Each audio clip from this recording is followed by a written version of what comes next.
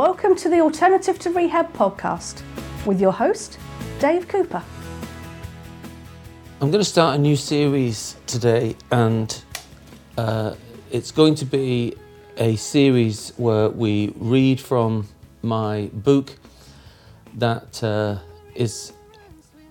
looking to publish it in spring of next year, spring of 2023.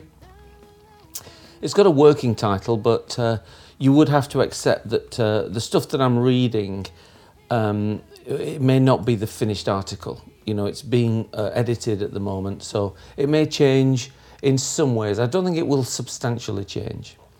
The working title is I'm a Christian, so why am I still ... Add your own word there. And the subtitle is The Art of Inner Discipling. So the idea is, well, you certainly can't pre-order this book yet. It won't be ready for even pre-ordering until probably after Christmas. But I'm going to read some excerpts from it and then speak to those excerpts. Because I think there's a value in saying, you know, when you write a book, you try to be as concise as possible, get to the point, and say things in as simple and coherent a way as you can. But if you were to speak to those ideas, you could probably speak for a lot longer. And I think that has a value too. So I would say that in all the years that I've been trying to be a Christian and talking to people and reading books, listening to sermons and so on, I haven't heard this stuff that's in this book. And I was reading or listening to some recordings or tapes of old Spurgeon sermons the other day, and I was really excited to hear this excerpt where he said in 1870 as part of a sermon, I would that in the Church of God we had many sisters at Jesus' feet who would at last start up under an inspiration and say, I have thought of something that would bring glory to God, which the church has not heard of before. And this I will put into practice, that there may be a fresh gem in my Redeemer's crown. Well, I can't tell you how excited I am to hear that. And notice how careful he is with his words there. He doesn't say there's something new. We know there's nothing new under the sun. And I'm not saying that about my writing either. What he says is that it's something which the church has not heard of before, and that's the bit I'm excited about, because I'm pretty sure the church hasn't heard of this before either, the stuff that's in this book. And so, inspired by Spurgeon and his sermon from 1870, I've written this preface. So I'll read that first, and then I will speak to it and give you any further thoughts that I have. So here's the preface as it stands at the moment in November of 2022. Have you ever sat through a sermon where you've been told that you should be doing something but not been told how to do it? Or that something should be happening in your life as a Christian when actually it isn't? Well, then this book is for you. How many times have you heard that you should not be conformed to this world but be transformed by the renewing of your mind? But how many times have you been given clear instructions on how to do it? How many times have you been told to take every thought captive? But how? That you are an overcomer and that you can now have peace beyond all understanding. How many times have you returned home from church inspired by the word and said, that's it, I'm never doing X again. Or I'm going to be much more X from now on. Only to fail that same week and return to church the following week feeling even more like a failure, even more isolated, wondering if you are a real Christian. Preaching is making clear what the Bible tells you to do. Teaching is telling you how to do it. Now, I'm a teacher, and my main aim is for you to be able to do what you should do by telling you exactly how to do it, step by step, point by point, until you understand the promises of the Bible because you experience them. I will not do this by giving you my ideas. I will do this by showing you God's Word. Christians struggling with addiction or dependence issues are not the only ones who will find this book helpful. Anyone struggling with relationship issues, anger, depression, or anxiety will also benefit from this approach. These issues can be doubly difficult for Christians to deal with, since talking about these things in an environment where you're often surrounded by stories of amazing transformation and success can be hard. Society has removed a lot of the taboos around some of these things these days, but in the modern church, it can still be problematic in an atmosphere of unbounded positivity, or at least the belief that everything should be good now following your conversion. Be prepared to be challenged as you read about this approach, especially the way the world has trained you to think about yourself. You will learn how science is now catching up with the Bible and how improving your relationship with yourself and others can be an effective alternative to medical talk of mental illness and spiritual disease. Go for the long game in your personal development, not the quick fix, as you follow Jesus' example and teaching. No matter what your past struggles have been, you can find peace that passes all understanding as you move from a conflicted self and develop a harmonized self, using the resources God has already given you. Now, before we move on to the introduction, I probably should say a few things there. The first thing is that I want the preface to be challenging. I want it to be in some ways shocking and surprising, that we're going to talk about something new here, and that we're going to in some ways critique a lot of church practice and get to the point about why it's so hard sometimes, particularly in church, that we are often tempted and in some ways encouraged to put our best foot forward and to pretend or appear as if everything's going great, when actually often it isn't. And I think church can be one of the hardest places to come in an authentic way and to say, I am going to be real here this morning. We also touch on the idea of the difference between preaching and teaching, and the idea that clarification is a kind of a teaching issue, and that's what you're going to receive. We promise it you, we make a bold statement here that you're going to get this. You're going to understand it, you're going to be able to practice it, and you're going to benefit from it. And we then touch on the idea that one of the biggest challenges that you're going to face in this book is revisiting and exploring how the world has taught you to think about yourself. This is probably the biggest difference. And this puts us in touch, as I say in the preface there, about medical talk, or what we call later the medical model, which basically gives us ideas about disease and mental illness and what's wrong with us. And we go into this much, much more in the book, but we touch on it here that this is where we're headed, that basically man's wisdom through the medical model has basically not only taught us to think about ourselves in a way that is not biblical and not what the Bible says about us, but that actually it's got into the church. And so we're often taught from this perspective, even in the church. And I think this is, of course, extremely problematic. Now, as you think about your issues and your problems and the things you face and so on, you're much likely to be focused on the problem itself or how to fix it, and the assumption that you make will start at the point beyond how you think about yourself. In other words, you will assume that you understand yourself and what's wrong and how to think about these things. And that's the very first thing we're going to challenge, is that we need a biblical perspective on who and what you are. not a human perspective, not man's wisdom.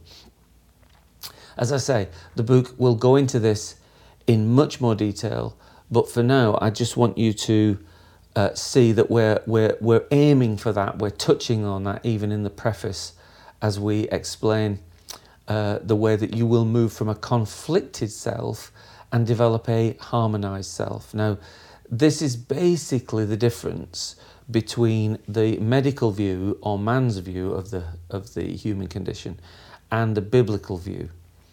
The biblical view, I believe, is asking us for a harmonized self and saying that is where we should start. Whereas man's wisdom is producing and constructing a conflicted self where we're basically fighting ourselves. Now, we go into this in much more detail, but I'm sure you're already surprised to hear this stuff and realise that your starting point is the thing that can be the most problematic. Let me go on now to read the introduction as it stands today. My name is Dave. I am a Christian and a recovered person. I was an addict for 15 years and I've been recovered for nearly 40. This means that I know what it's like to be on both sides of the addiction recovery fence. Or more accurately, I know what it's like for me to be on both sides of that fence. Working for many years in rehabs, residential treatment and drop-in centres, I've worked extensively in both the church and secular groups and environments, training drug workers and therapists, writing treatment programmes and running private rehabs. The years I spent working in the field have taught me a lot about what works and what does not work when attempting personal growth and recovery.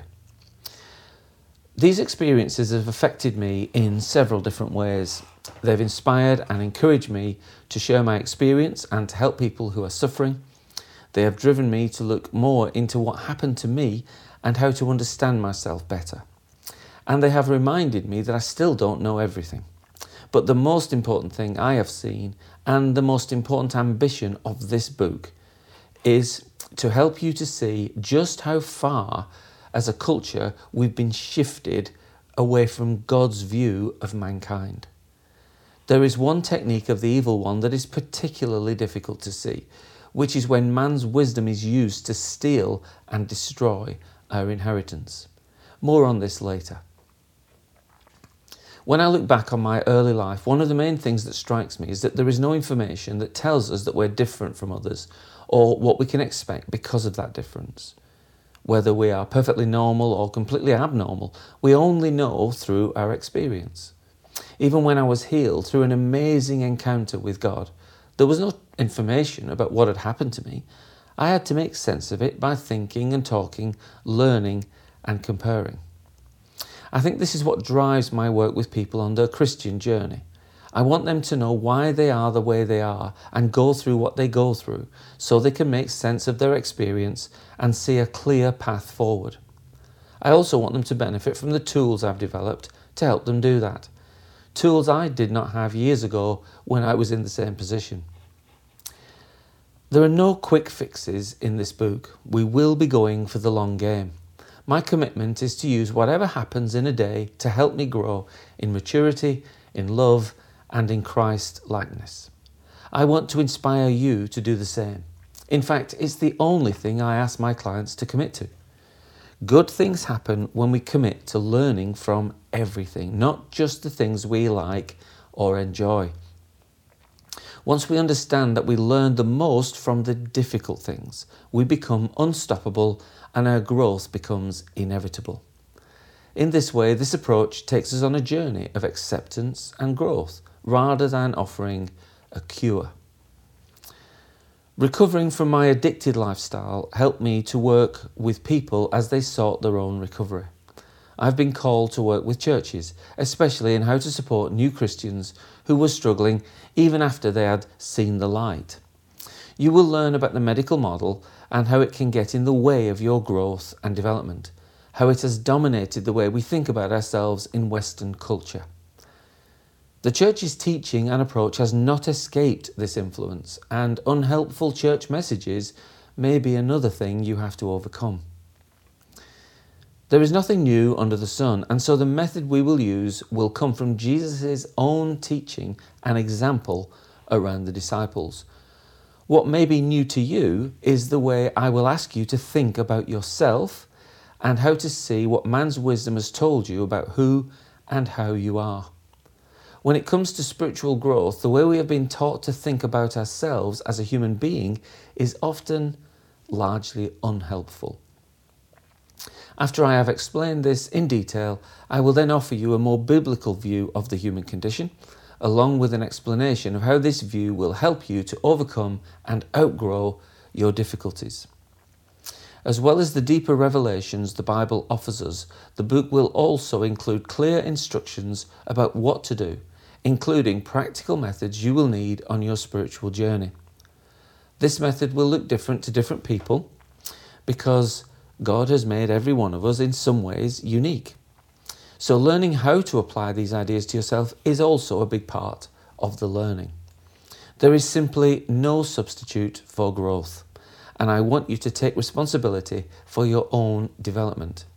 You should apply these ideas in a way that makes sense to you. Remember, this is not a psychological approach, and it's certainly not based on the medical model. You will be growing as a person by improving your relationships with everything and everybody, starting with yourself.